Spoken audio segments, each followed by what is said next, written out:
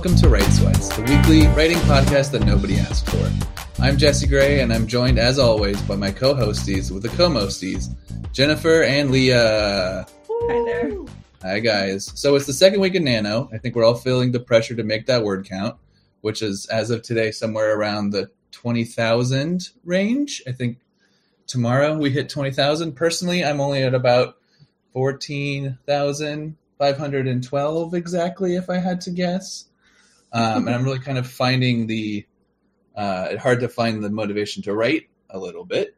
And I'm finding it easier, I guess, to write whatever I want to write.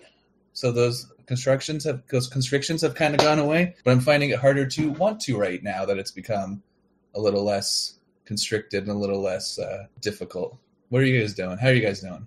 Jen? Well, I'm about 19,000 words in, which is pretty close to the mark. I didn't write anything yesterday or today, but that's okay.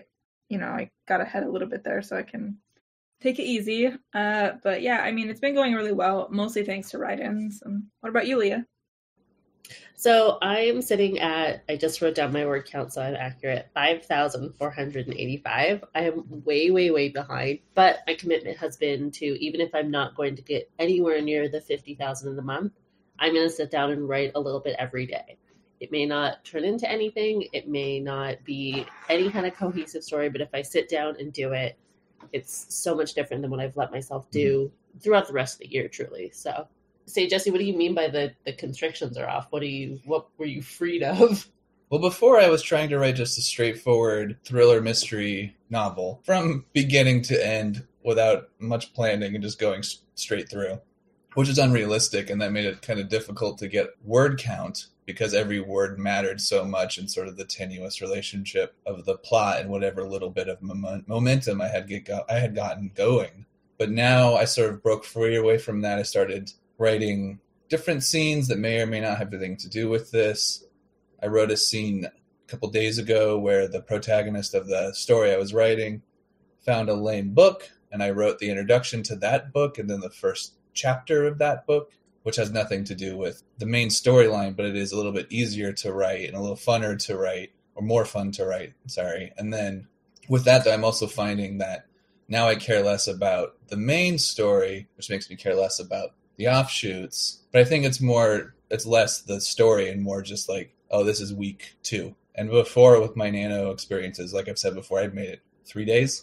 So I think that's more the issue is that than it is the story. Tangents. But everything you're writing is still the same characters that you had before? Yes. That's pretty cool. Well, there's the same characters that are interacting with these other texts they're finding, but they're not in the text. Still, though, that's interesting. I like that idea of just having them interact with something else. Well, a little bit of it is so I can also try to write things that I've been wanting to try to write, and I've never had the time to. Like, there was a scene where, kind of offhand, my protagonist said that for the rest of the afternoon, he went and saw a movie and then went home. And then the next day, I'm like, what I'm going to do? I'm going to write scenes from that movie in.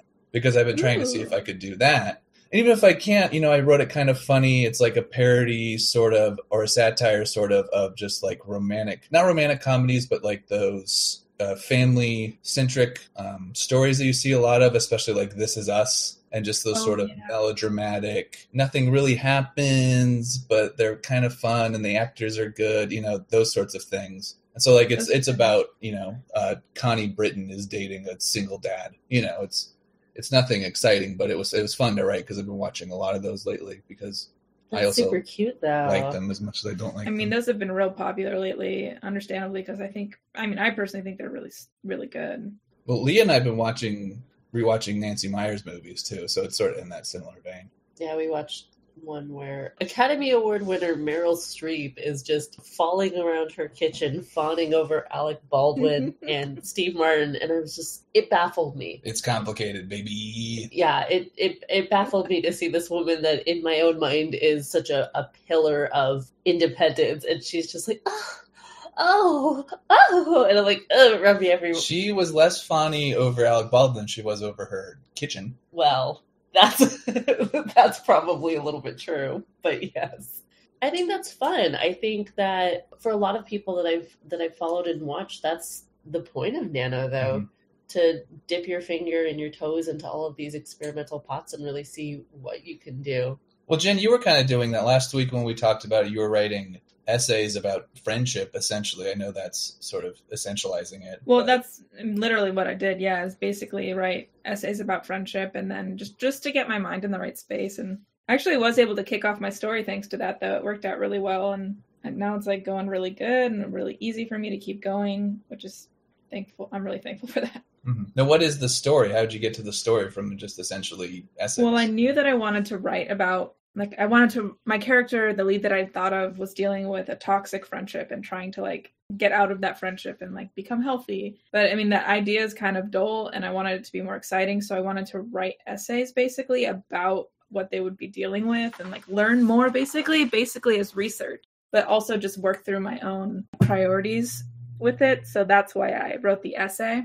So less like a character Bible and more like just getting your thoughts on paper? Yeah, getting my thoughts on paper, but in, I guess, essay form rather than just like note-taking form. So did you end up going to like a fantasy genre, or did you keep the actual story grounded in something more real? So right now at the moment, it's actually, I guess, one of the very few stories I've ever written that has no fantasy elements at all. That might change, but yeah, at the moment, none. That's absolutely crazy, especially when you think of fantasy and sci-fi as being like, oh, we deal with the problems of the real world by putting all these masks on it. Mm-hmm. That's really impressive, truly, that you're able to just jump right into it and be like, no, I want to write something with a real emotional grounding to it, and I have to keep it real to keep it honest. I mean, I've definitely written fantasy that dealt with like the one I wrote last year was all about mental illness and stuff, and that was really fun to write and like explore that stuff. But yeah, this year I can't even figure out how to put it in a fantasy setting. It's hard. I was kind of thinking about that with most other movies and books and everything coming out right now, is the politics of today are so constant and so all the time that it almost feels like you're doing a disservice to hide it behind sci-fi or fantasy. But at the same time, just presenting stories that are like, hey, here's politics, guys, is so hard to swallow. It can get really, really heavy-handed fast. Well, and I think I'm more open to hearing people talk about politics and news in that way than people talk about what they call like our generation, whether we're millennials or not. I would rather discuss what our generation should or isn't or might be or could be doing in a fantasy realm than some sort of rom-com about how we should be getting married. I think dealing with it in that kind of fantastical way is a little more palatable. For something that large. Yeah, because one of the writing exercises I've been dabbling in is, what if witchcraft were real and trendy? And I think it's a lot easier to explore some of the really ridiculous things about, you know, our generation culturally through fantasy and through that than to just accept it as face value and make fun of millennials and our avocado toast and or rented apartments or whatever it is that they care about. Well, yeah, so what you're doing is taking it from a more serious angle, trying to like explore. Opposite. At least when I feel in the mood to write that thing, it's a completely farcical angle. This is so ridiculous and so over the top silly. You know, it's finding a way to laugh at ourselves, or for me to laugh at myself. Okay, but not like in a, well, because the avocado toast thing for me is like, that would be really farcical, basically. Exactly. Well, tell her a little bit about it, I guess, because remember you were throwing out ideas to me and they all make it a lot more sense. Okay, so the basic thing, like, wasn't there like an app they were using? Right. So it kind of started with one day we discovered that alchemy, the idea that you could transmute one object to another with all of the ritual and stuff, was real. And that was kind of the start premise. And I'm like, okay, well, what happens in the world when you kind of find that out? In this world, it would be that it would probably get really big on social media. So I created something called Gallery, which was, you know, your combination Facebook, Instagram, YouTube. How's it spelled? Gallerie. Because, you know, you got to keep it a little bit fancy sounding. Well, there's like apparently studies that show that like apps and things are more successful if they just misspell common words intentionally. So that's a conscious choice. Wait, is that because you remember them, or is that because people are misspelling it anyway? Apparently it just makes it more catchy, and like you can remember the word easily, but you can also identify it differently from that word because it's misspelled. Oh, okay, it's not like people don't know how to spell grinder. Yeah. They're just misspelling it, so it goes to it half the time. So then you take this kind of fake Instagram app, and then you add to it that the aesthetic of, you know, American Horror Story, Coven, and all of these like fun witchy things that we're seeing in pop culture right now. Mhm. But then at the end of it, magic is real.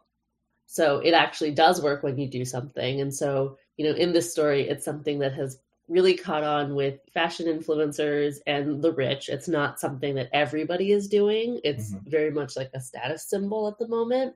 I have a couple like character names written down, but there really are no characters in this at the moment. I'm just playing with this speculative fiction of like, what would happen if this happened? So one of the rules is that it requires some sort of sacrifice in a way in order for the magic to work. Usually a blood sacrifice to make it seem like, oh, this is cool. So, you know, pricking fingers and that Like sort of vampire stuff. facials. Right. And then, but then the thing, and I sat in the chair staring at Jesse, laughing so hard to myself. I'm like, well, the logical thing is someone is going to try to see if you could work alchemy with sexual fluid. Oh my goodness. And then me just laughing about magic porn. Oh my god. And not even writing it down, but just laughing at it.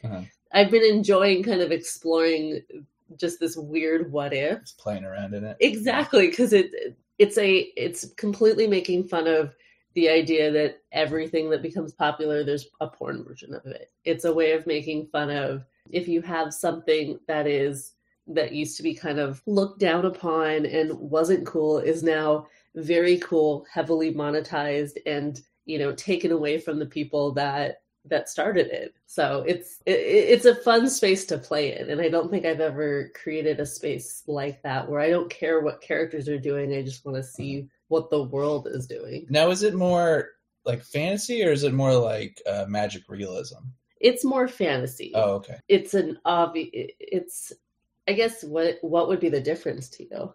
Well, magical realism, and I know there's a million definitions of what it is and isn't, but with me, it's just sort of 1 degree or 2 degrees off of what we know, but those 2 degrees are essentially defined by magic, by something that's unexplainable that people have worked into their daily routines or their cultures or their customs. Like there's a short story by Karen Russell about a family coming from the East Coast to the West Coast for like the gold rush, and their dad happens to be a centaur.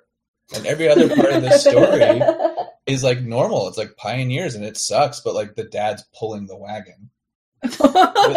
But they deal with all the same stuff that they would have to deal with regardless. I love stories like that. Actually love that. That sounds so much fun. Yeah, it's in her short story book, St. Lucy's School for Girls Raised by Wolves. That's what it's called. She wrote Swamplandia a couple years ago too. Yeah, and I bought her one with the I can't even remember the title of the one that I bought. Vampires of Lemon Grove. That's the one that I bought. That is it. I've not read that one. Those ones are really good. I think those are a really good example of American magic realism, because there's tons of it from South America. Gabriel Garcia Marquez, etc. Murakami, I think that's a big one in the United States too. Yeah, I know he's Japanese, but he's the most American writer a Japanese writer could just be. That he's so famous here. Anyway. I would definitely at the moment classify it more as fantasy, but that's because I think the magic realism that I have read feels so much more nuanced than this is at the moment. Now, that's not to say if I continue with it and edit it, it won't become more nuanced. Yeah. But in its current state, it's very blunt and forward and not even near as flowery as the piece that I shared last week. Well, yeah, that's what I was thinking, because that thing can go very quickly into like a very rich, funny area. Like it could really quickly become Mean Girls but magic. It could be really quickly become Heathers but magic. Right. I would love that so much. There's nothing wrong with that. No, that's good. And when you say that, I realize one of the things that I'm drawing on, be it, you know, intentionally. Well, it wasn't intentionally, but now it might become more intentional. Is The Craft? Yes. You know, there was a little bit last year. The Craft was the big Halloween movie that everyone needed to rewatch and re-experience because it was as ridiculous of a movie as we remember, but it's also in with the 90s nostalgia that's happening. I still wish it was. Hocus Pocus is fine, but... No, The Craft is amazing. I always think that there's this part in The Craft where the 4 girls take a bus from, where are they, Beverly Hills or something like that, to just a forest, and there's a bus stop in front of the forest. I'm like, where in Los Angeles is there a bus to the forest? I was about to say, you grew up in the Pacific Northwest. There's nothing but bus stops at the forest. Yeah, but not in Los Angeles. No, Yeah. definitely not in Los Angeles. They went from like Rodeo Drive to like Malibu Canyon or something. Like, Well, I guess, okay, so that segues us pretty nicely. Uh-huh. So what are the things that are influencing you right now? Not in the big picture, but in just the immediate Some moment. things that have been influencing me lately are okay, so the Sabrina the Teenage Witch, that like remake, the new one, the Chilling Adventures of Sabrina. Yeah, so that one influenced me. Yeah, it was so good. I think, did we talk about that last week too? I'm just going to talk about it every week forever. That's fine. This is going to become the Yeah. Sabrina podcast, and I'm not even going to complain. I liked it so much. I'm really into it. Like, I'm so surprised that it was so into it. Otherwise, just I've been like doing a lot of research on what toxic friendship is like, and so I'm going to go ahead and credit Huffington Post and BuzzFeed and all of these trashy articles. All these like listicles that I've been reading, because surprisingly, like reading the listicles and all the stupid here's like 8 ways to know your friend is toxic, all those dumb articles have really helped me pinpoint what people, I guess, what kind of bullshit people get told, and also what's true, but how it's filtered. I don't know, I think it's really interesting how everything is like shared through all those articles. It's just sometimes it's like, well, kind who of shows nonsense. up in who's in those gifts? Is it like Yeah. just a straight Regina George thing, or Actually, there weren't any gifts. So what? yeah, Why not? step You need to one. read better listicles. You should do that for one day, when you're up on your word count. Yeah, Nano Rebel. I wrote listicles. Yeah. Why not? They are incredible. You know what? I would be lying if I was saying I did not spend as much time reading those now as I did fan fiction in my teenage years. Well, as I found, being unemployed and unemployable, BuzzFeed's always looking for writers, and I've looked into doing BuzzFeed, and I'm like, I could do these lists just fine, and the people doing these lists are probably smarter than me. They're out there doing it just fine, I had the best idea for a BuzzFeed list, and then my own theory undid itself. I used to have a extended Oh, yeah. I used to have an extended theory about all of the Sonic drive-in commercials. Gotta go fast. No.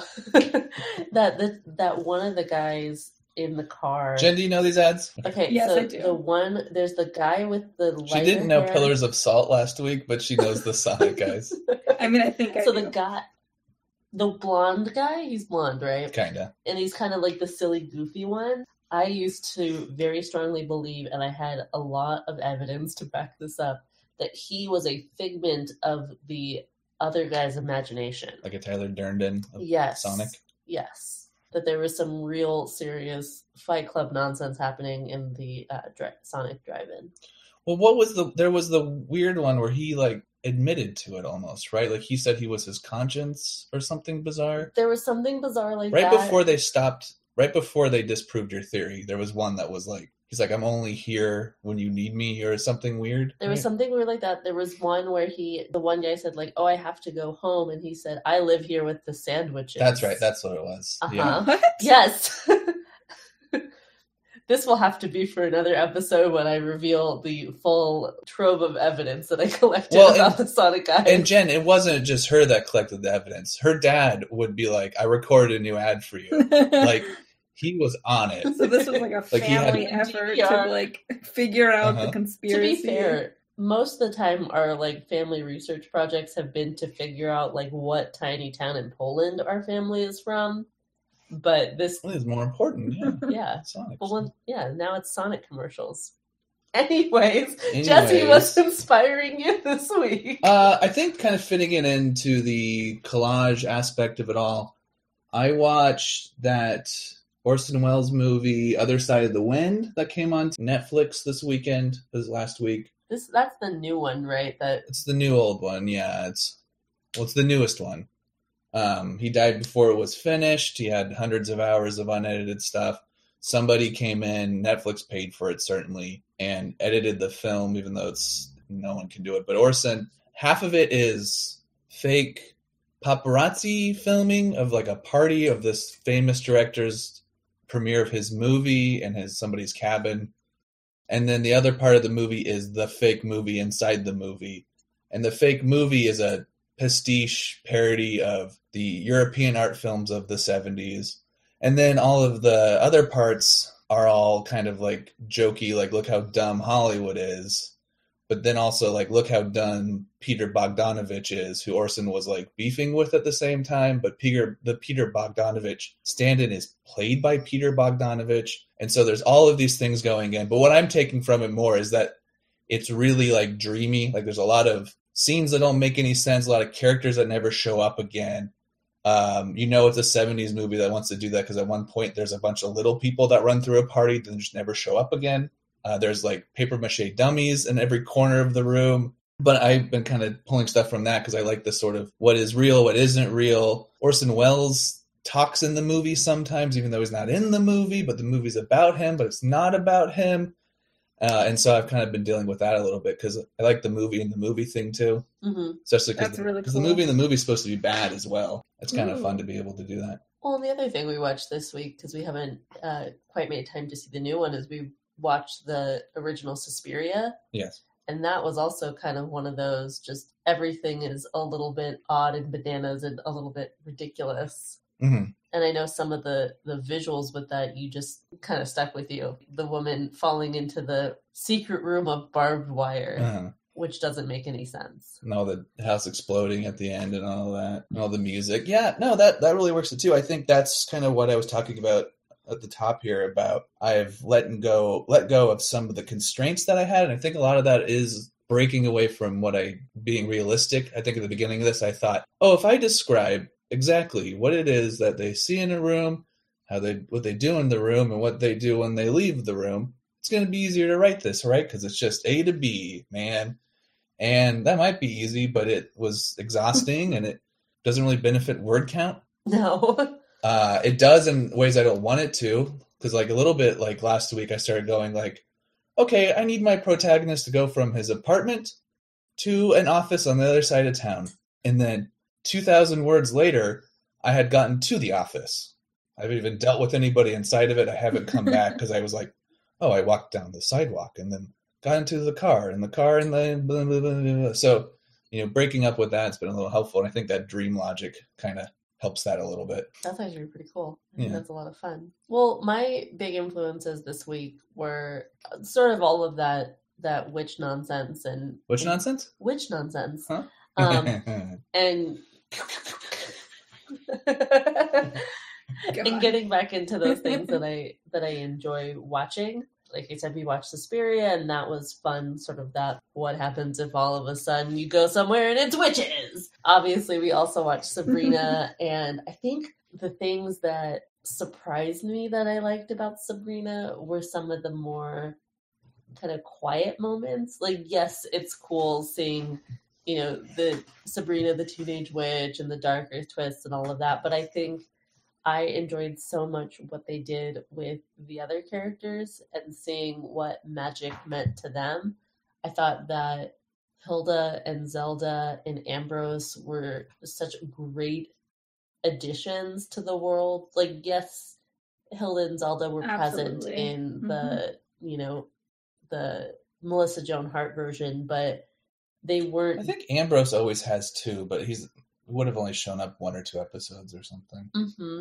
And they didn't have different lives in the same way that they did in the New Chilling Adventures of Sabrina. They didn't have very distinct impacts on her as a person, and I really, really, really liked what those impacts look like. Like, I was just thinking about this, and he was in every episode. Can you remember in your mind's eye what Harvey looked like in Sabrina the Teenage Witch? I can.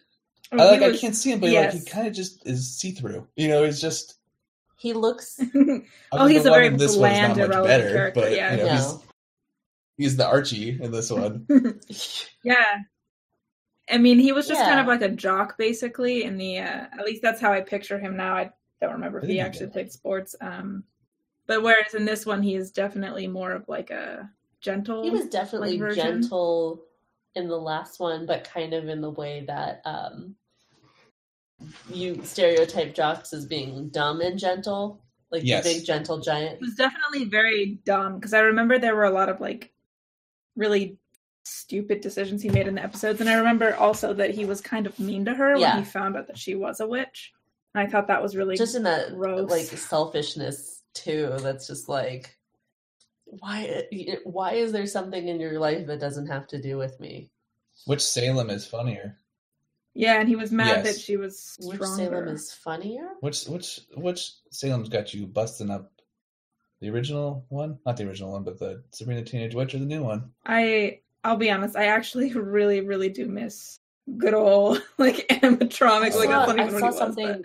but stupid puppet. Well, I miss watched that puppet. something on Facebook where like they had the original cast of Sabrina the Teenage Yeah. Witch, and it was really dumb. But Did they have the cat puppet? no, but one of I think the woman that played Hilda referred to him as the drunk rabbit. Oh, probably Caroline Ray, right? Yeah, because he kind of looks like a drunk rabbit. It was a rough puppet, but it was fun. He always looked fat. I have a hard time in my mind differentiating things that Salem said on that show and things Bender said on Futurama because they're truly the same character in my head. I think it might be played by the same voice actor. I think that might be why I'm having that issue, but you could switch the lines. They would be the same. You know? Is this like when people put Donald Trump's face on Lucille Bluth's comments? Yeah. He's just sitting there like reflecting on his favorites right now. Well, now I was thinking of Grandma Gilmore, but that's the same character. Yeah, as that's Lucille, basically the same. Still, though, I mean, yeah, like New Salem, pretty cool, but not quite the same. Well, I was wondering, humor. and I mean, spoiler alert for anyone that's not watched the new Sabrina, but at the end of it, whatever her name is, Dr. Satan, she tells her crow to talk, and then the crow talks, and I wondered, oh, does that mean they're going to be talking now? Yes, I actually had the same thought. Because Ambrose can't have one now, too. Can he? I think he can. I think those rules are all gone, essentially, now. Oh, I don't know. And in the comic it's based on, he had a snake that talked to him a lot. Oh, that's fun. But the character's way different really? in the comic. The comic is also just like balls to the walls insanity. Yeah. They're like in the... Yeah. It's Is it fun. really? It's written by Roberto, who wrote that one, who's the showrunner of Riverdale. And it's, I think at the beginning of it, it starts with like a three-way between Mrs. Satan and Betty and Veronica. And they do that to like resurrect a creature who then like kills Harvey. There's like, it's really bloody. And it's basically the same. Like this season is that first couple of comic books, just with things changed, obviously, for television. You can't really kill Harvey in the first season of your... We can't have Betty and Veronica in it. And they're supposed to be on the other show. Breaks my heart. Because I think they die or something in that comic. So I wouldn't mind if Harvey died. Well, in the comic, what happens is Harvey isn't into Sabrina. So Sabrina does a love spell, which she's not supposed to do. Harvey falls in love with her. And then Harvey sees the black... the thing where she signs her name, Mm-hmm. and then he gets killed, and then she resurrects him, but because he's so like, and she's not supposed to do that in the first place, and then because he's got this like love spell on him from before, the feelings aren't right, so he like comes out a monster, and I think he does like kill like campers, like at the end of the one I was reading, or something really intense. I guess you can't just get rid of Harvey the first season. Yeah, but the second half of the season, fair game. Yeah, they shifted over to his brother, which was the most... Who cares? You know? I mean, it was absolutely heartbreaking to watch Harvey try to fix his brother. Mm-hmm. That made me so sad. Well, how does Sabrina work into your writing, Jen, if it's not the actual literal witch element? Yeah. Well, something that I liked in that... Which element? The thing that I liked about it the most was really like it had all that stuff, like all the like devil worship and all of that stuff, and there was like a weird, like almost comical way that they portrayed it, but then at the same time they dealt with it seriously, and it also very much like mirrored Catholicism and actual real life religion. And I just found it interesting that they took real life things, modeled it through something really taboo, and then also made it comical but serious. Like basically the tone of it is what really resonated with me. So I'm trying to keep that same tone because I want to talk about toxic friendship, all of these things, and have my character deal with those things, but I don't want to just be like a BuzzFeed listicle when I do it. So I want a real character, a real person, like Sabrina's a real person, like Hilda's a real person. Yeah. So I liked how they dealt with all of those things basically in the background and super casually while they focused on character moments. I want that tone. Well, and you don't have in your writing sort of the ace in the hole. I think the show did, where the actors did a lot of work too. I think Kiernan Shipka has already done that before. She's already elevated a role that should be not really anything, Sally Draper, and made that something. Mm-hmm. But that's a challenge that we can all overcome, or not. Well, and Kiernan, I was not at all surprised to see Kiernan Shipka do a good job, but like I said, Hilda and Zelda and those other characters that have been reduced to something, as B-roll, when they had whole arcs that focused on them without Sabrina in the picture, they were just as engaging. They didn't need Sabrina to tell their stories. There is a lot in Sabrina the Teenage Witch, though, that's just about Caroline Rhea dating, separate from everybody, but I know what you mean. Yeah, but that's a sitcom structure B plot. It's not. This is the most sitcom-y sitcom that's ever sitcomed. It's not Hilda, establishing independence from her sister in any sort of way. I liked it. I think it's a great show. I wonder how we're going to write about it next week. Thank you for joining us for Sabrina Talk. We'll be back next week. No. So, do we want to move on to the next segment? Yeah, let's do that. I think Jen's got a question for us. Yeah, so basically, especially at the beginning of Nano, my biggest challenge was really fitting writing in when I have such a busy schedule. I have a really demanding job, and I also have a lot of side projects and ambitions and hobbies that I like to work on. And to be honest, sometimes I just like to be on my phone for 2 hours playing like mobile games. So trying to fit all of that stuff in and also write when that's not really a daily routine for me. It's just, I want advice on how to freaking handle it without going insane, because I've been managing, but I don't want to damage my mental health to keep this up. Yeah. Well, at least in the situation that I'm in right now, it's been a incredibly much needed break. So Jesse mentioned before that he's currently unemployed, and it's very, very strange for the two of us that are fairly newly living together to now have one person that's at home at all times. There is almost no time when I get to be in the apartment by myself without someone else there. And I was living independently for a long time. This is really strange for me.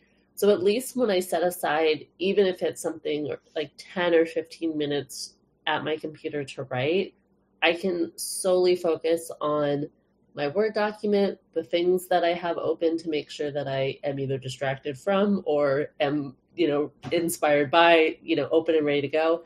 And I can have that quiet moment to myself in my head, in my characters or in the world that I'm building. And it's actually my little moment of peace and quiet, which has been, incredibly helpful for me. Mm-hmm. That's a nice way to frame it. Just thinking of writing as your self-care, basically. And I think it helps, we talked last time also about journaling. It helps that nothing I'm writing has to do with me. Uh-huh. I can make it as much about my situation as I want to.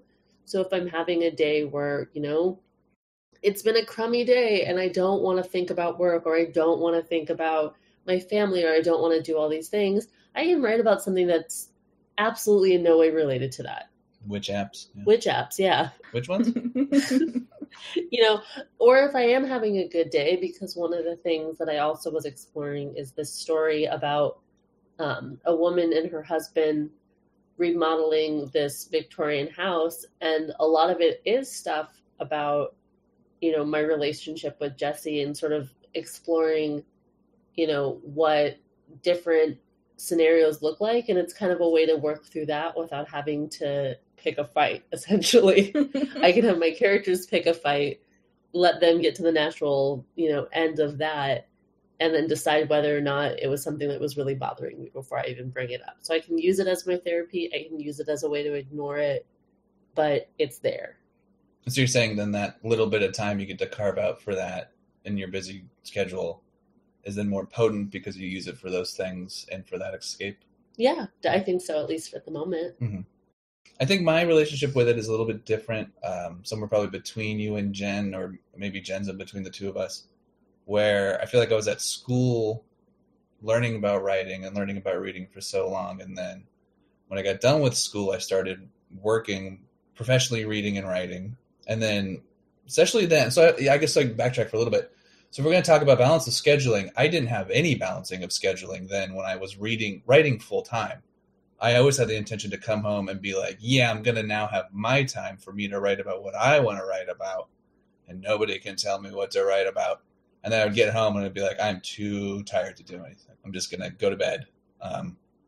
And that went on. And I never really knew how to beat that, because then especially I'd be like, well, Saturday, that's all my day, man.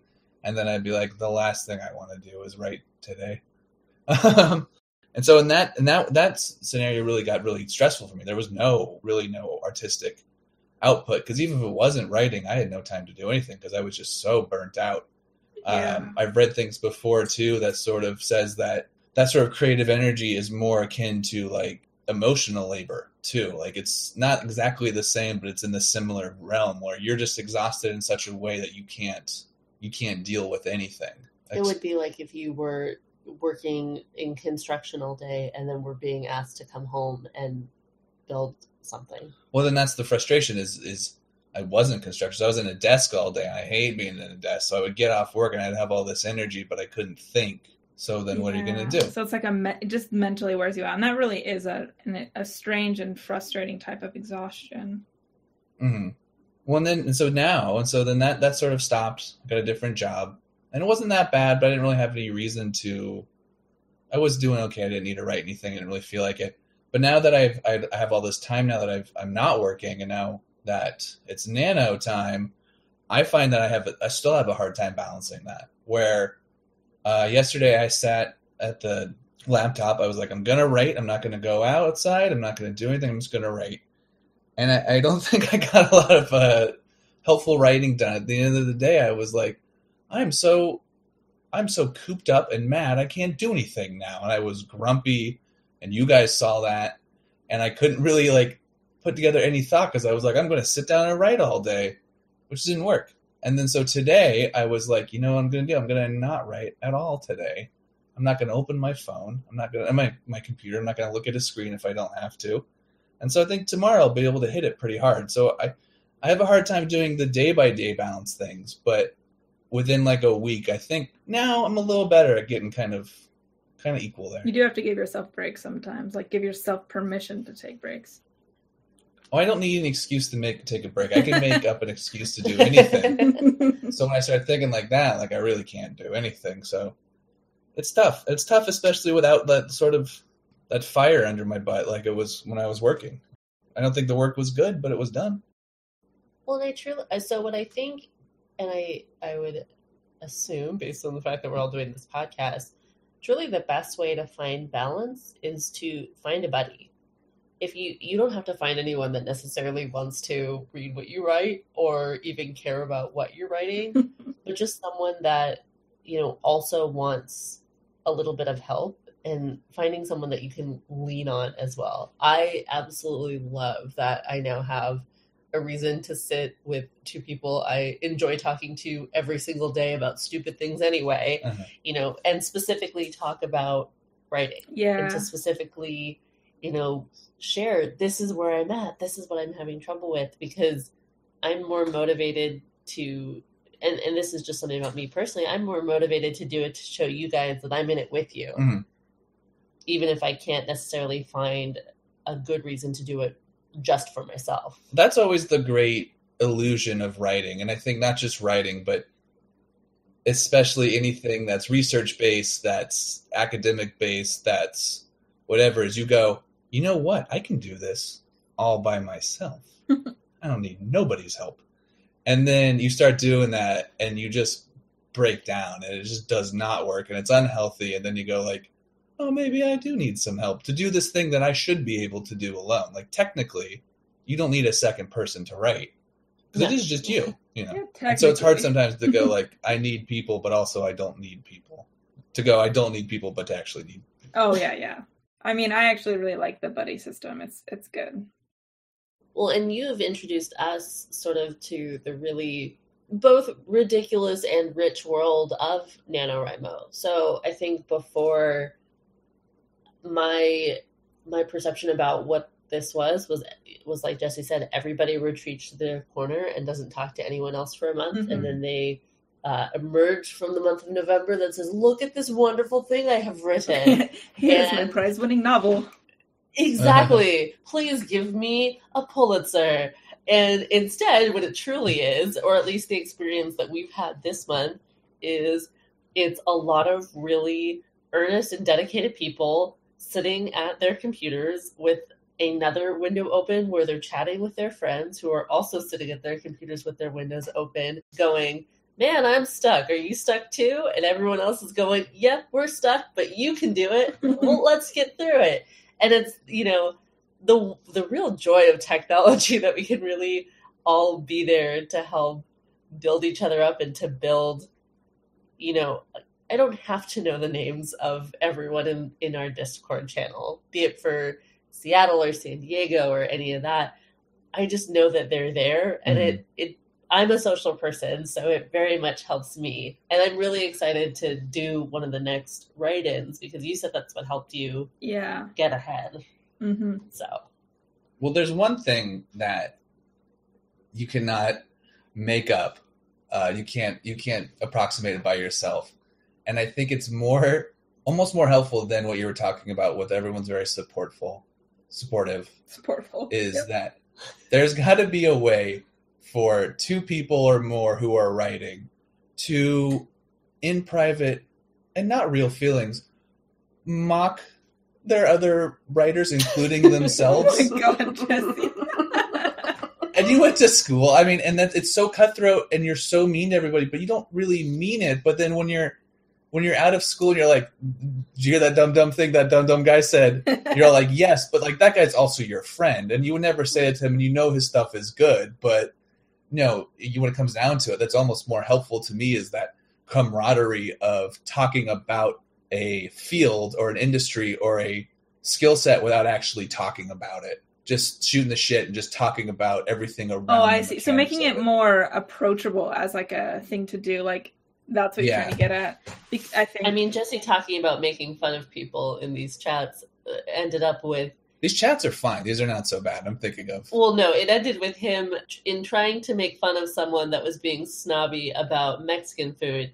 He made a quip about Taco Bell and then was made fun of by everyone else for making a quip about Taco Bell. So it's nothing. Oh, but, I remember you telling me about that actually. Yeah, it's nothing. We're all doing it. Yeah, but if you can't do it alone, and you can't do it mean-spiritedly because then it definitely comes. But it doesn't. Yeah, it doesn't. That would just ruin the Exactly. experience for everyone, right? Like we want a place where people can feel comfortable coming to like write and all. We don't want like people being afraid. Right. No, yeah. There's a difference between being silly and being mean. Teasing versus bullying, right? You know what you're doing. I mean, I think when I was younger, I would have said something mean to somebody and been like, now I feel better. And I really wouldn't have. And I think you've learned now that that's just in adulthood, you really learned that a lot of the stuff you used to say and do that you thought made you feel better definitely did not. Yeah. And it's not as if I don't still think the thoughts. I just don't. I'm glad you're out here judging our Discords. Great. Just kidding. The Discords are fine. I'm just like thinking of like in grad school, like going to conferences and doing the conferences, and everyone's very supportive. But when you come at the end of the day, when you go to the bar that everyone has decided is the bar they're going to do the poetry reading at, and you all sit there all done with this thing that you've just slaved over for weeks, and then you make fun of the dumb poet on the other side of the bar with the guys that you're just dealt with on this panel. You guys are all stressed, but now you're all having fun. You know, you don't have to be mocking them, obviously, but that camaraderie is almost more important than the actual work itself half the time. Camaraderie does make a big difference. And you forgot that the poet on stage had to sit through your conference presentation. Oh, and they're doing a thing that I would never do. Yeah. They're much braver than I am. Exactly. So have you found any sort of balance, Jen? Is there anything that is working better for you than not? Honestly, I haven't found a balance. I've just been staying up really late and kind of sacrificing sleep for writing, which is not really a good habit to get into. So, yeah, I'm still trying to sort that out. But actually, our podcast does help me because it does Oh, this is just my therapy, honestly. Like, just relaxes me. Yeah. Do you think anybody actually does find true balance, or do you think that's an illusion? I mean, I don't think you could ever have, like, perfect 100%, like, never have an issue type balance, but you can definitely be more at ease, I think. I think that can exist. Well, and I think when you look at professional writers, there's a completely different, and we think we compare ourselves a lot sometimes to professional writers, but there's a completely different mentality. Yeah. Well, and they So also get it's really advances not fair and things like that to write, and they have like time in their day. And if something's going wrong, they can communicate that to their like agent. You know, like they have a whole different system in place to support them, right? Wait, you mean I can't just go to my ML and be like, look, I really need a do-over on November 10th. Can we just like bump the calendar back? And I would really like to take tomorrow off, so can you just cover me, like. Yeah, can you like make some stuff happen? Are there nano teams that write something together? There are people who do group work, yeah. Mm-hmm. Huh. Oh, maybe that's our 2019. Yeah. Yeah, there's actually even people who do group work through basically challenges on Discord, so they have to write paragraphs in response to each other. I've seen that kind of thing online before. I've never participated in any of that. It seems to I don't like the responsibility of like having to like respond and like think about that. I like to write whenever the hell I feel like it. So yeah. Well, how is that? And because I haven't seen it done, how does that look any different than like a role play? Because there are some places. I used to do a lot of this on Gaia Online. Oh shit! I remember that website. Way back in the day, also on like Neopets and like other different forums where you would basically just, instead of trading just dialogue, you would basically trade walls of text. And RuneScape? No, I was never on RuneScape. And then, so you would write 6 paragraphs in response to someone else's 6 paragraphs. It definitely wasn't always good. And sometimes you would have that issue where your characters were basically having 2 conversations at the exact same time because there were 2 sets of dialogue. Anyway, it wasn't always a good thing, but I feel like my writing's like that now half the time when it comes to dialogue. So I'm just wondering if it looks any different than that, because that might be something. It seems fun, certainly, even if it's not good. It definitely brings me back to a thing that I really enjoyed at one point. Yeah, it kind of reminds me of like improv games or something. Mm-hmm. Does it bring you back to your LARP days? I mean, no. Gosh, I remember that. I guess you could think of it as the same thing, right? Like just basically roleplay. Mm-hmm. That's actually not a bad way to think of it, which, I mean, maybe that takes the pressure off for some people, which would be good. Oh, definitely, yeah. Well, and I guess here's my wheel spinning. If I had spent all of Nano doing writing for the role-playing game that I run, oh my gosh, I would be... First of all my players would hate me because I would have railroaded them too hard. It's weird that you didn't have that idea 2 weeks ago, though. Like, you're saying that, I'm like, why didn't we suggest that? Well, and that might be part of what I write as I kind of bounce around. That's true. Wait, I didn't know that you were part of a role-playing group.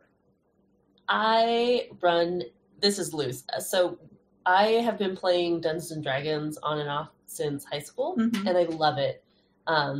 And I love all sorts of other role-playing games. My favorite is probably this really, really, really ridiculous one called Monster Hearts. Oh, Jen would like that. It's honestly the best role-playing game I've ever played. It's basically everyone is a teen monster.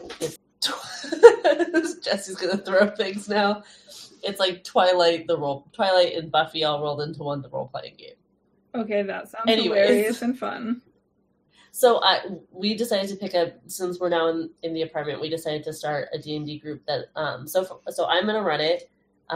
We've gotten one session. You already ran it, yeah. Yeah, we have one session down, and it's with Jesse, our other friends, Jen and Jenny, my friend Jared, his girlfriend Lauren, and our friend Dave.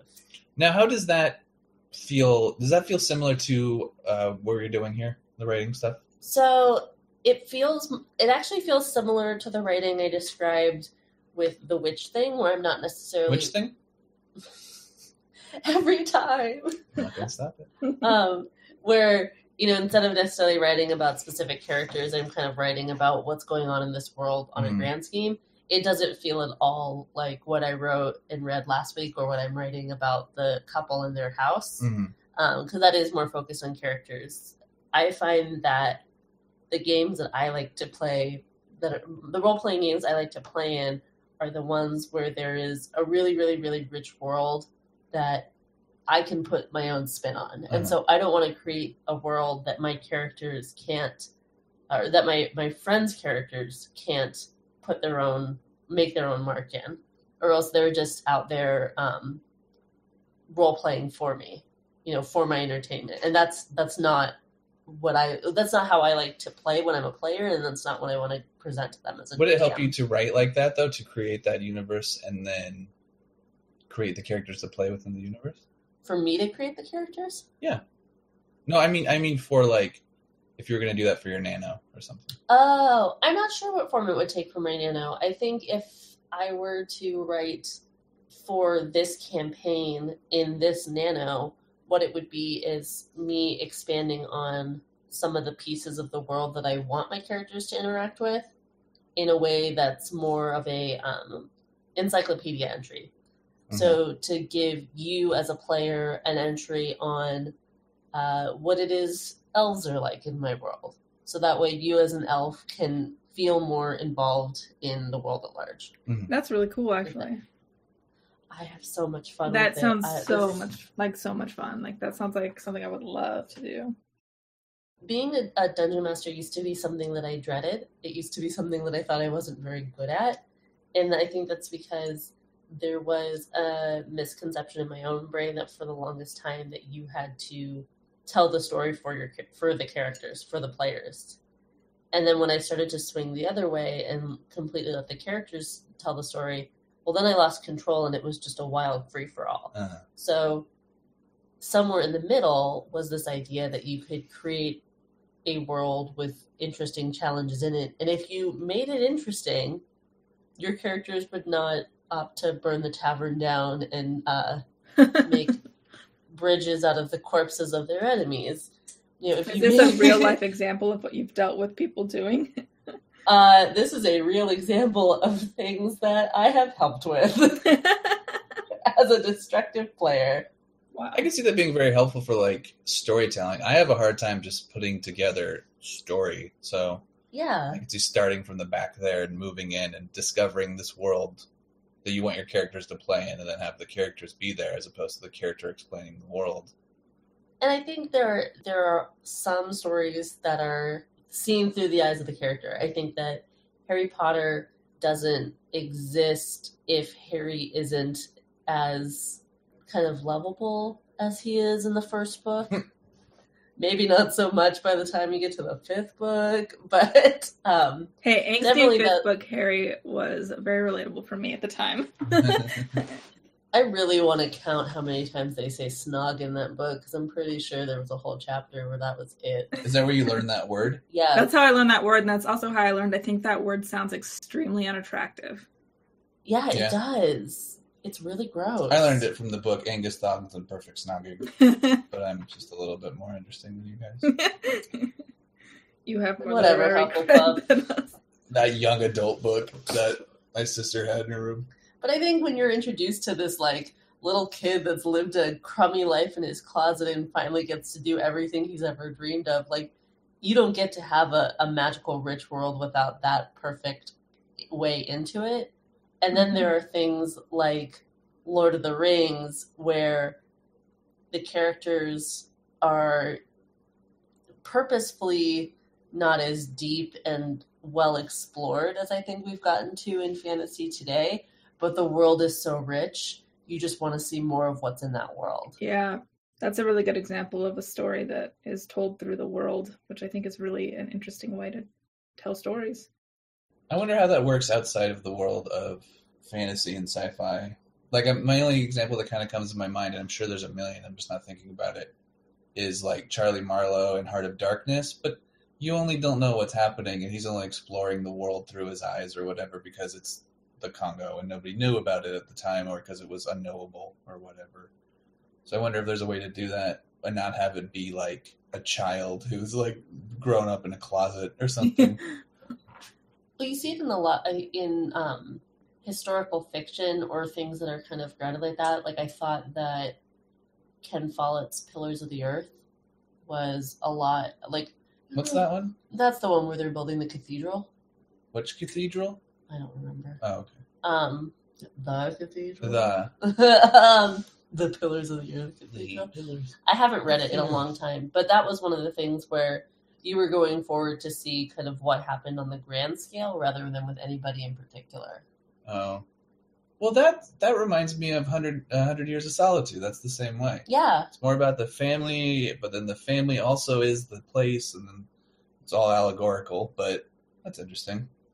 Yeah, it doesn't necessarily have to be the world as a place setting as much as it's the world as the home, the community. Uh-huh.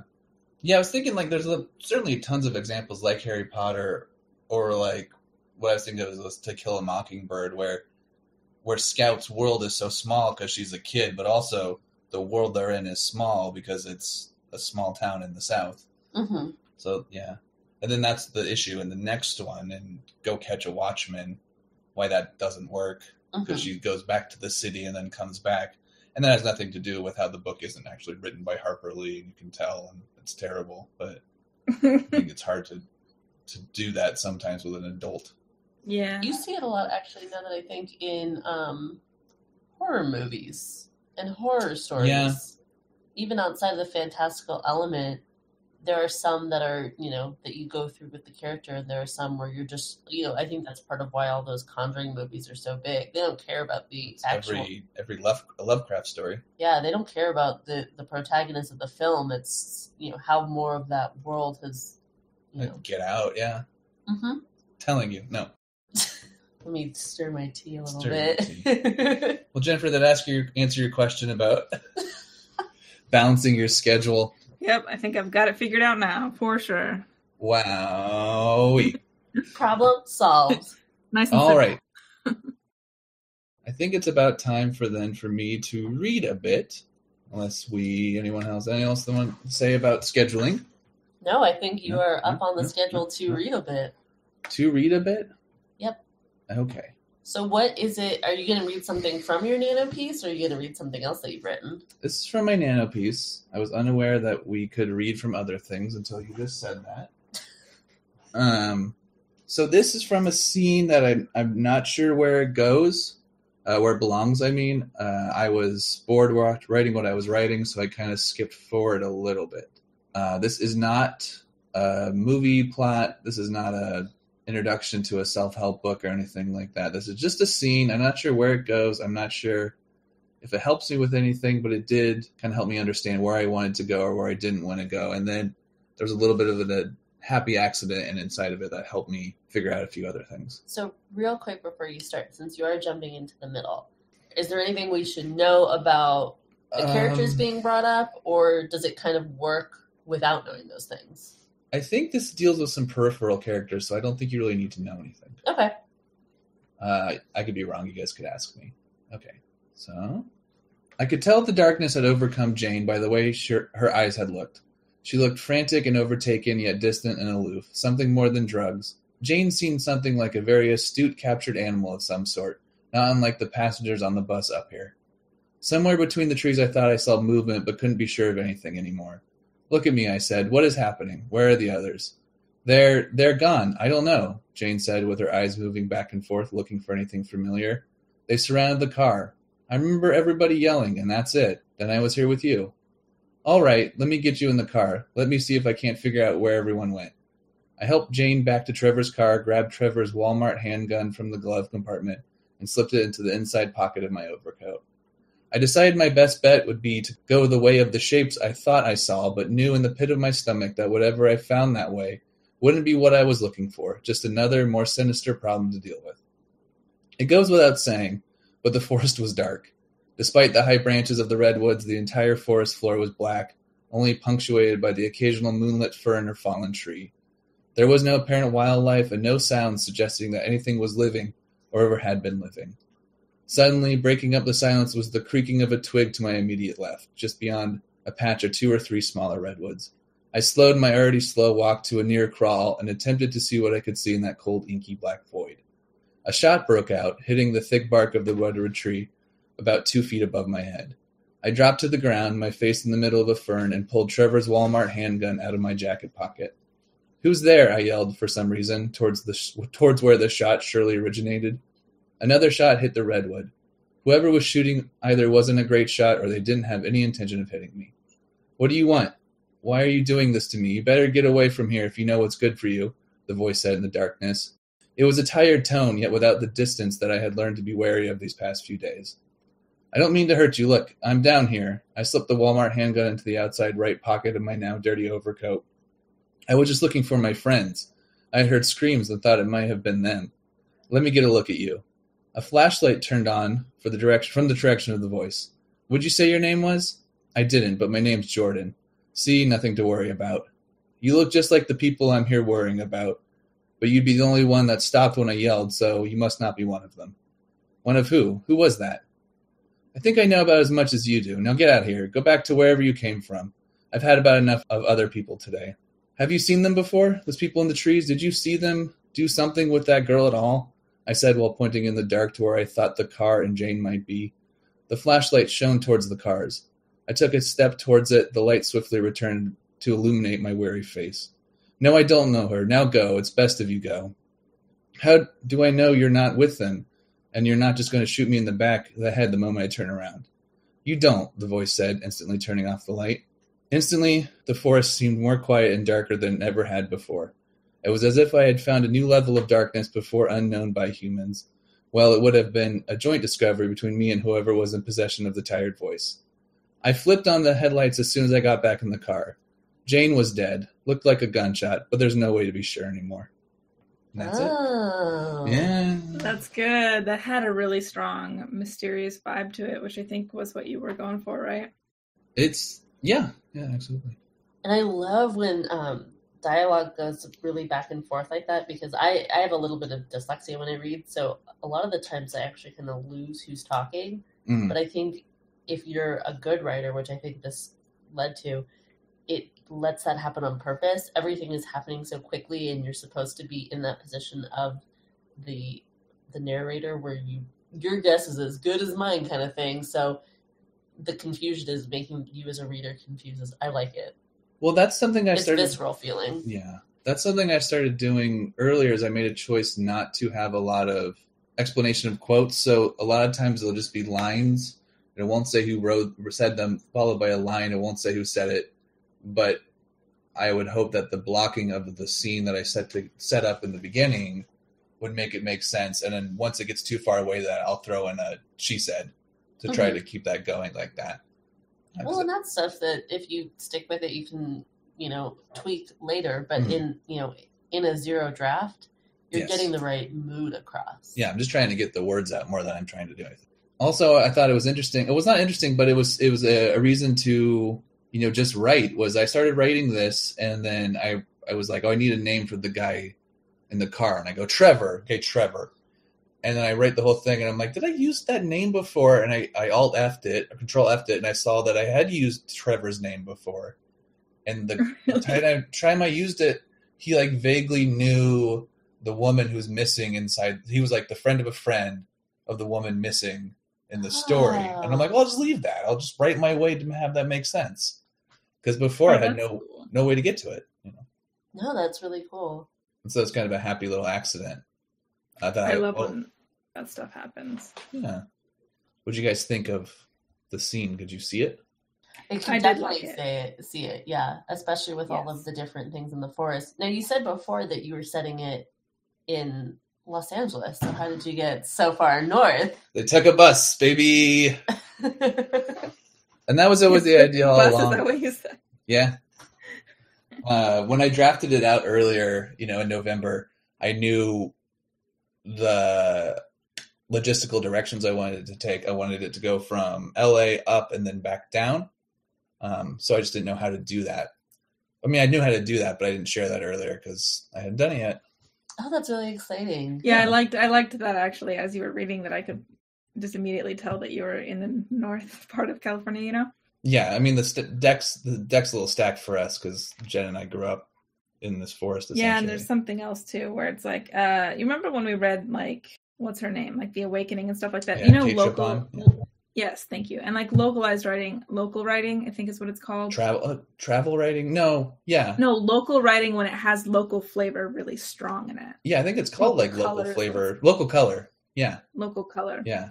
So local color is one of my favorite styles in writing at all ever. Because it's just so fun to it helps paint the picture for me when people pull so strongly from reality like that. And so that's actually something that I felt like had really good local color, that scene anyway. I could feel the redwoods because I know them well, you know. I liked that. Well, that's good because earlier inside of it too, I think I get a little too slice of lifey. Like I said, I had to describe everything that happened between here and there, and I don't dislike that. I just think it's sometimes hard to write and sometimes hard to read. So I'm happy that came through into this more sort of kinetic scene. Well, as someone that knows the redwoods, but not in that kind of born and raised in, I know it as a tourist, you still do get that feeling. You get those are the redwoods that I saw. I don't know them even half as well as you do, but that captured that for me. Well, and then the thing is, I wrote this first and I realized there were some words that stood out to me. I think I called the darkness a void or whatever else like that. And then when I wrote that introduction to that fake book, the fake book is about, which will happen earlier in the story, is about about overcoming the everyday treachery of the modern day void states. It's just nonsense. But I think it's funny now to be putting those descriptors that come up again and again inside of because first person in the protagonist narrative, and sprinkle them throughout the rest of the book through things he sees. I think the fake movie script has stuff he says later too, which I know that's just from The Big Lebowski. That's what happens there, but I think it's still fun. And even if I like it, it's just, thematically, I still think it's kind of fun. Well, that's what happens for a lot of people is the book you read, you see shades of it in everything you're doing. So why would that not happen to your protagonist? No, yeah. But writing that first made me go I want to explore that further before and go back and forth. So it was a good way to go, just stuck and just went to a new page. The only problem you're going to run into is that if all you're writing is the introduction, the first chapter of defeating void states, I have a lot of help that I need in my life. I may need you to finish that. Well, in the introduction, I explained what all 6 chapters are. Oh. A great deal of beauty, the bearable being of lightness. Chapter 3 and 4, the ordinary solution, and where will we be tomorrow, Daddy? And then chapter 5, varieties of mushrooms and the shapes you can find them in. What's the book called? I always forget. It's called A Modest Treatise of Modern Life, and the introduction is called An Open-Ended Overview to Avoided Life and Repose. The second introduction, which responds to the first one by the same author, is called The Orphan Face of Man, or A Great Many Balconies. So, I know you're not supposed to delete during Nano. Scrap all of it. Just write that. This is what I'm here for. I'm kind of thinking I can release this just separate later and just sell it to people. Or tell them I'm serious. Either that or release that first. And then the novel is a follow-up. It's basically your little guerrilla marketing. That would be fun. Well, you know what, though? There's actually a really famous NaNoWriMo novelist who did that. She wrote Fangirl. Have you ever read that? That sounds familiar. It's by Rainbow Rowell. She's really popular. She writes YA. So she wrote Fangirl. And in Fangirl, the lead writes fan fiction. So she did a follow-up a few years later. Oh, by the way, she wrote Fangirl during NaNoWriMo. It got published. She's really famous. She wrote the follow-up where she printed the story of the characters that lead would write fan fiction about. Oh. So there was an actual book about those characters. It's called Carry On. That's interesting. So That's I don't know. crazy. Just saying, you could do it. You could have your nano book and then your follow up. Well, and then as I said, I was watching Other Side of the Wind, the Orson Welles flick, and they have a movie inside the movie. So I think it's just a little bit of that too, which is always fun. Why not? Yeah, Shakespeare did it. Everyone loved it. Did he do it? He has plays inside plays. I've never read anything by Shakespeare. Oh, I always forget that. Never in your life? I don't believe that. I read Romeo and Juliet in the 9th grade, and that's it. Really? Not even in college? They No. didn't force you to take No, the Shakespeare I don't know class? how it happened. I have a master's in English literature. I swear I was forced to take that class. And I remember that was one of the only classes in Humboldt State University that I actually did not like. Oh no, I avoided it all. That's amazing. Yeah, I can do math at a 4th grade level. I never read Shakespeare. Please hire me, sirs. Yeah, your resume is just It's just stellar. writing itself right now. Nothing but school. Well, I guess with your piece, what is your next step? What are you having trouble doing? What is it that you want feedback on? What do I want feedback on? I guess maybe I would like more like basic level feedback in the actually like a syntax of it or how it sounds. I know that the images seem to have done okay, but I feel like there's some grammatical issues, which I know we're writing as fast as we can, so that's going to happen.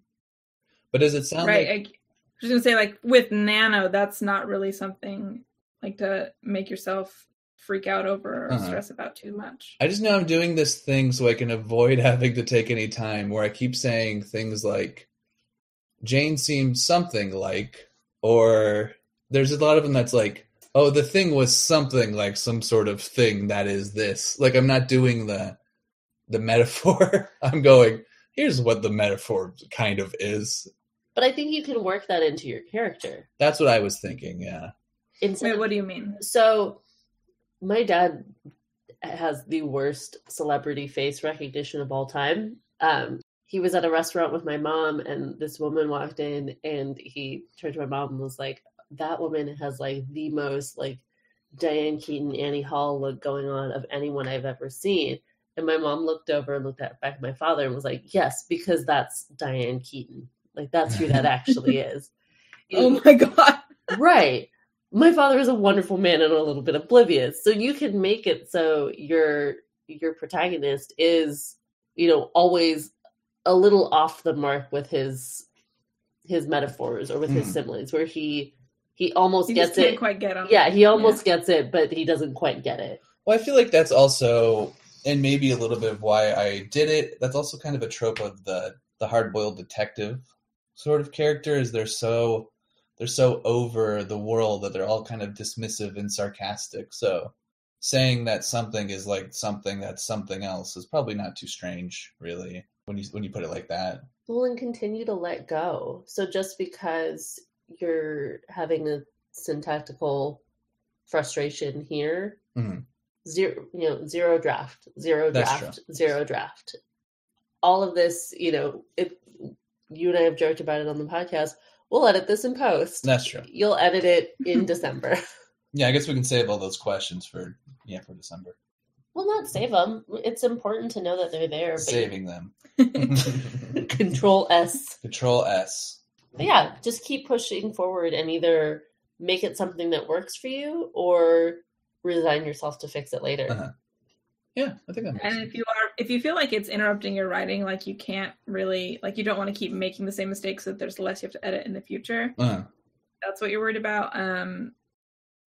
I'm sure we'll talk about this later, but how much do you go back and edit, Jennifer, in your experience? Oh, after? Well, I have like a really bad habit of pushing myself so hard during Nano that as soon as it's over, I'm exhausted and don't really continue.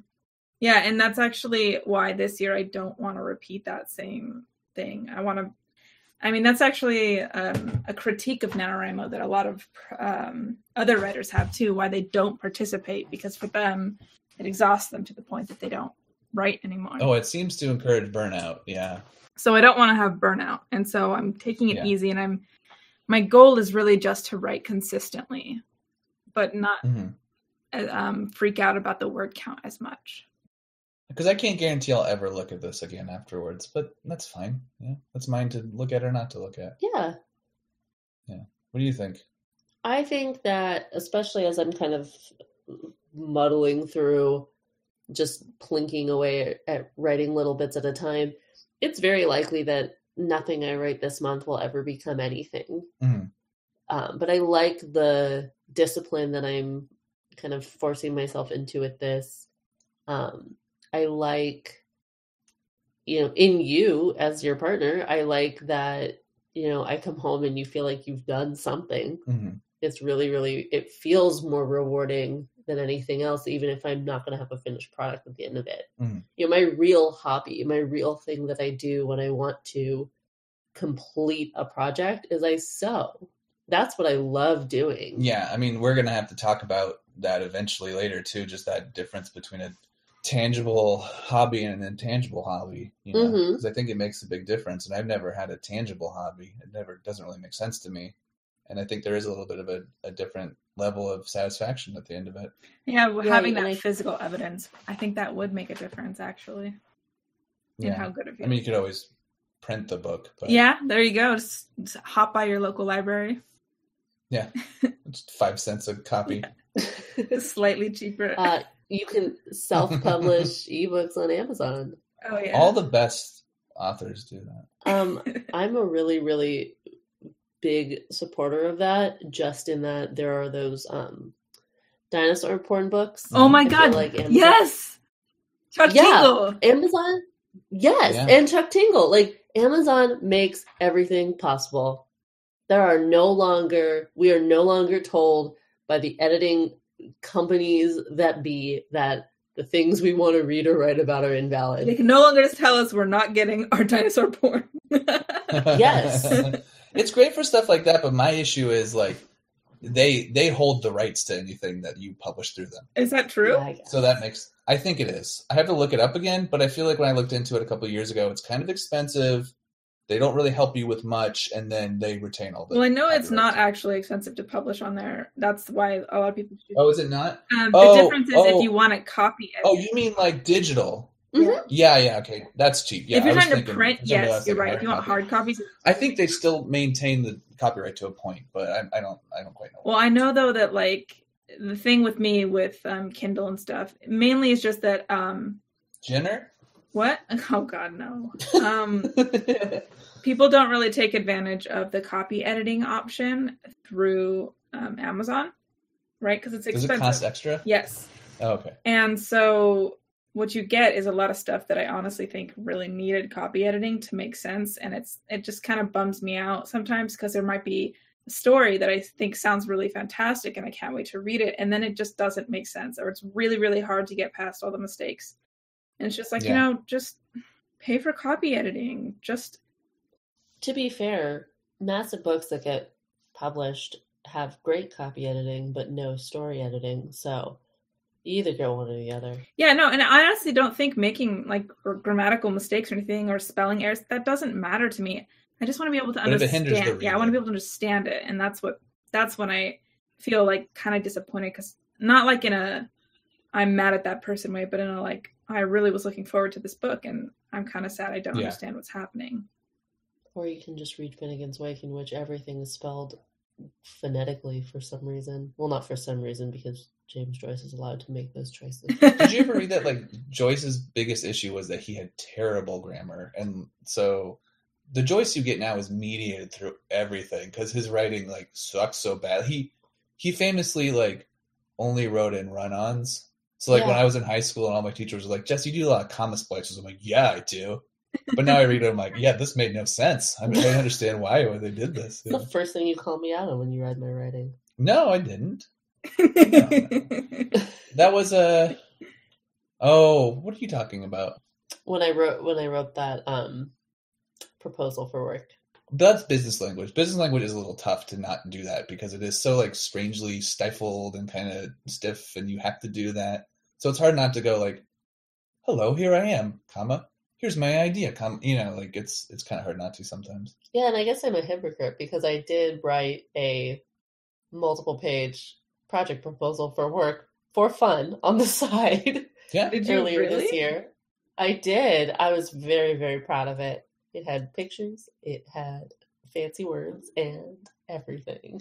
Jennifer, do you have that issue too where somebody, loved one or family or friend, shows you something they wrote and all you can do is make copywriting corrections? I don't really do that very often, honestly. Like, I've gotten to the point where I almost make mistakes on purpose. Not on purpose, like, oh, time to throw in a mistake. But just, on Tumblr, for example, it's really common to have text posts where there's no capitalization whatsoever. Oh, the internet, there's no rules. I'm not doing anything correctly. That's really what I mean, though, is that I fall into these habits of like internet linguistics, basically, where I don't capitalize or anything like that. And so if I get like an email or a text or anything from my parents or whatever, I filter it through my internet linguistics. Like, I don't care. Because I make those mistakes like basically as part of our like modern culture. So I don't care. At work, do you ever call your manager a small bean? Oh my God. SMOL. Yeah. I sure do not. I love having a job and I don't want to lose it. However, I do put emojis in all of my work emails, and that's real. Oh, I love doing that. It's so funny. I'm always afraid to emojis in work email because you talk about being such a child of the internet. Like, I don't think anyone in my copy would understand what the table flipping guy Oh yeah is if I did that. Oh yeah. So I have to if it isn't just a semicolon or a colon in any kind of parentheses or like a tongue face, I just don't do it. Peaches, eggplant. Nothing but eggplant. Oh, I use just the actual Apple emojis on my computer. I don't do the whole like text emojis. Oh, we only have like a Microsoft Outlook nonsense, so Gotcha. It's text or nothing. I always think, because like when I would send business emails before, I would spend a smiley face and be like, they know what I'm talking about. And then every time I got one with the smiley face, I'm like, what are they talking about? What is the smiley face about? So I always think they understand, but I never understand when I get one. We're missing one of the most important parts. What are we missing? We need to know what tools we need in our survival kit this week. Yeah, let's talk about our survival kit before we sign off. So, Leah, what are your top 3 writing tools? Oh, I'm so excited to talk about my writing tools because they are, I think it speaks very much to just how different writing tools are than what the stereotype is. The stereotype is like every writer needs a typewriter and a pencil and all of those things. And I think that is complete BS. I mean, there are some people, I'm sure that's a very helpful way to write, but what I need, all caps NEED is I need a Pinterest board dedicated to whatever it is I'm writing. I was curious about that, if you did that. Yes, I love visuals. I love having something in front of me that I can then describe, because a lot of the time I don't write with local flavor. I want to write about something that I either want or have never seen or want to see. So having a visual representation in front of me lets me kind of explore that. I am a big note card writer. We talked a little bit about balance earlier. Part of the way I actually balance the fact that I go to work and don't spend a lot of time at a computer during the day is that I have note cards in my backpack. So if I think of something interesting, instead of writing it in my phone, which is usually not on me in case my boss ever listens to this, it's away in my locker. I have note cards so I can go and just jot something quick down and then be able to access that later. And it's never, it's usually not phrases. It's like X does Y, which is question mark, that sort of thing. Just something to when I sit down at the computer to kind of jog my memory and to kind of filter through there. So part of the reason for the story of the house that I have so much of it outlined is because as I'm at work, walking around, doing other things and thinking about it, I was able to kind of outline what it is I want to happen so that when I sit down, I can go in and just sort of plug in as I feel like it. And then my third thing is actually something that I don't always have, but I need a something out away from my chair. Right now it's a little file box for me to put my feet on because I am a gargoyle sitter.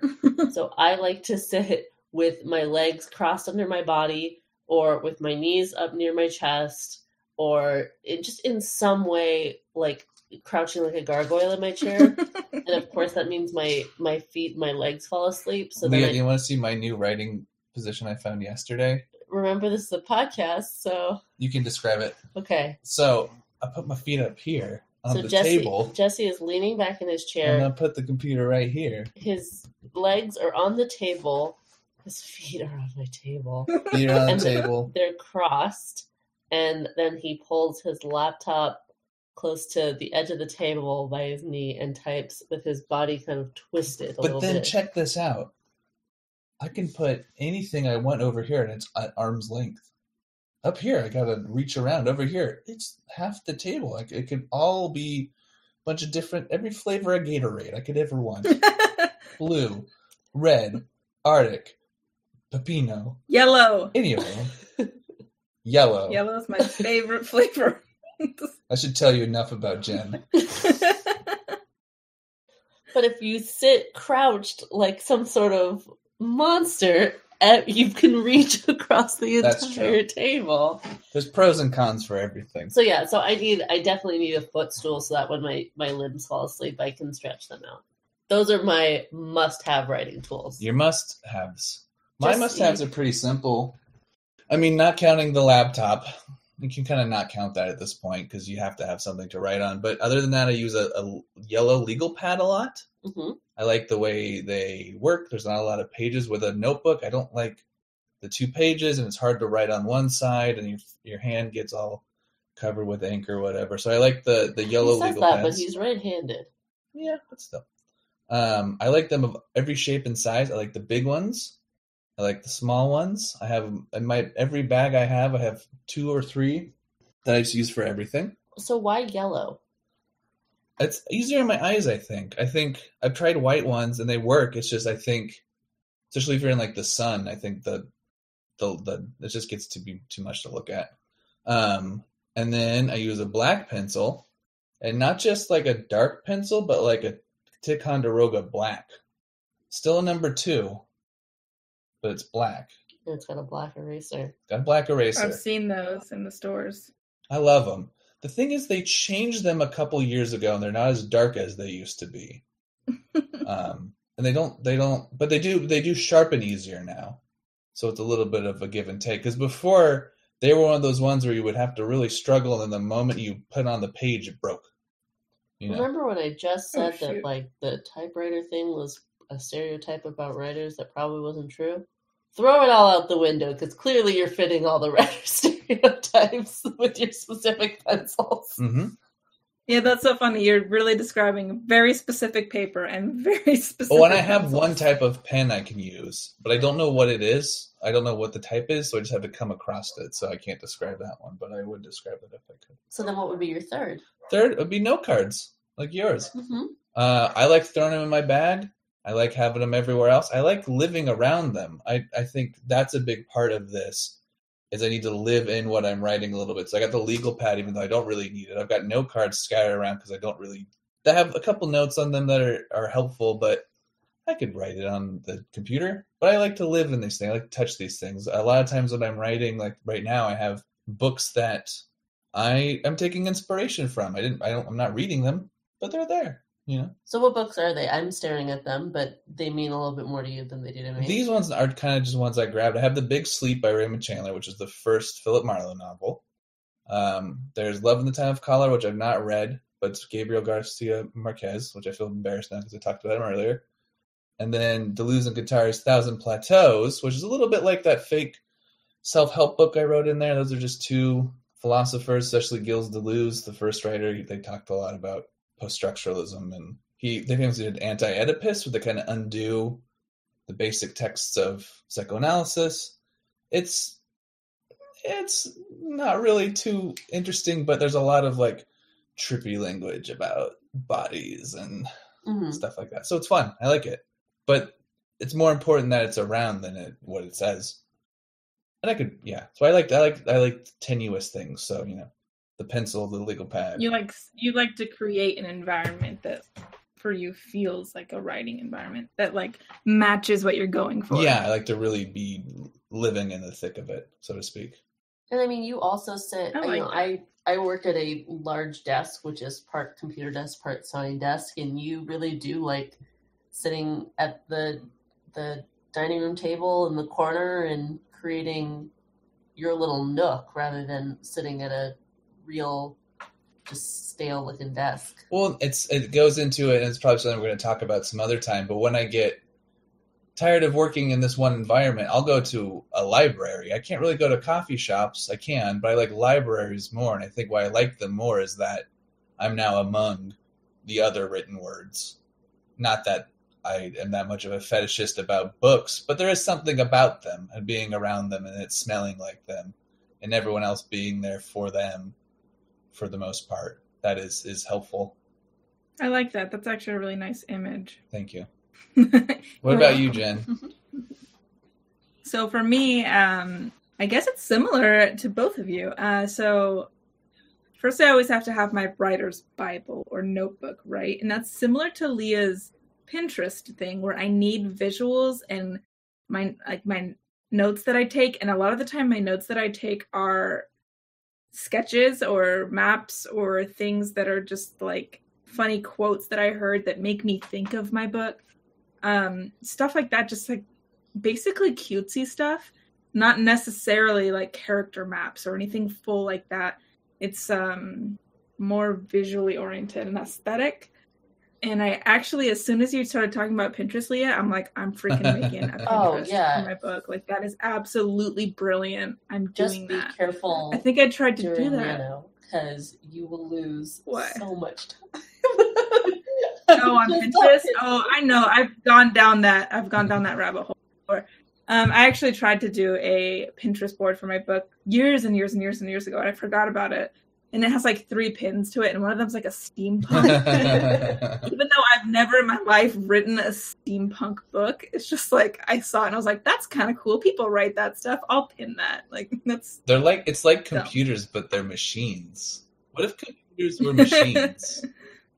What if they ran on Steam? I actually love the idea of steampunk. I've just never written it. I have a very conflicted love of steampunk. I love with the whole like historical fiction thing. Like I love me some Victorian era, and I love the idea of like neo-Victorian. But there are some incredibly irritating tropes in steampunk. I also get really I'm not familiar with them. Not even in the writing. I come from it more of in like a construction, like crafty kind of way. But it's.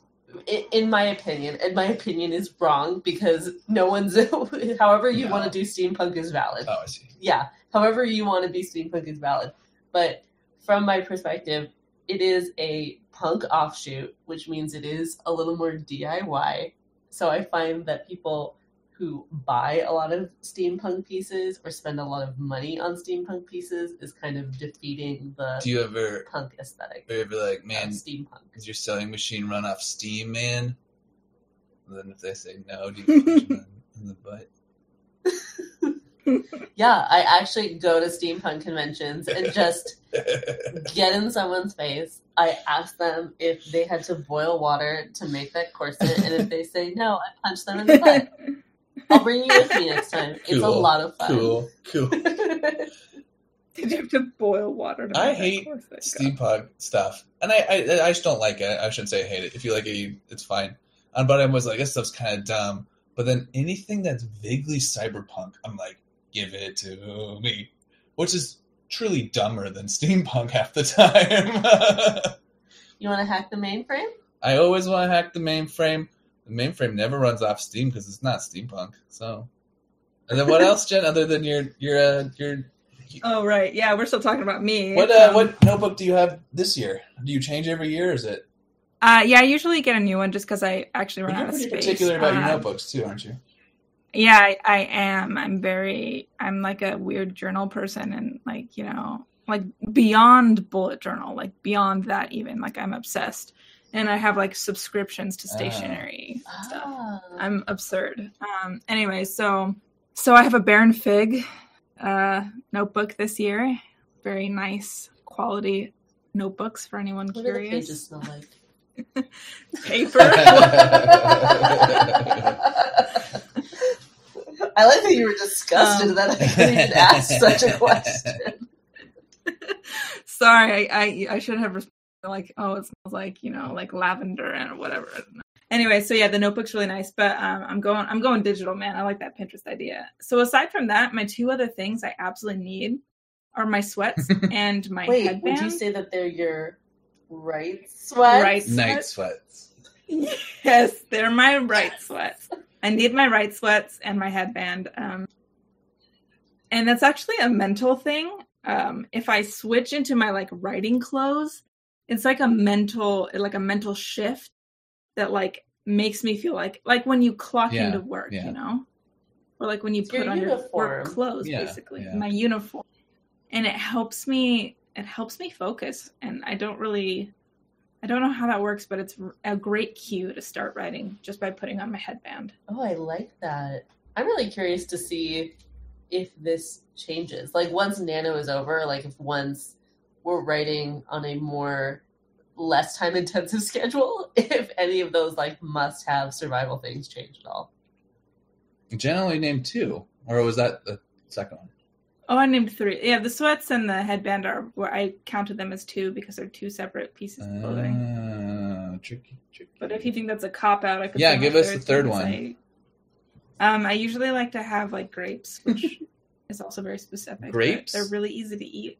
Grapes, yeah, really easy to color eat. Grapes? So I like them. Red. Any yellow Kool-Aid? Yellow Gatorade. Yellow Gatorade? Yellow Kool-Aid. What?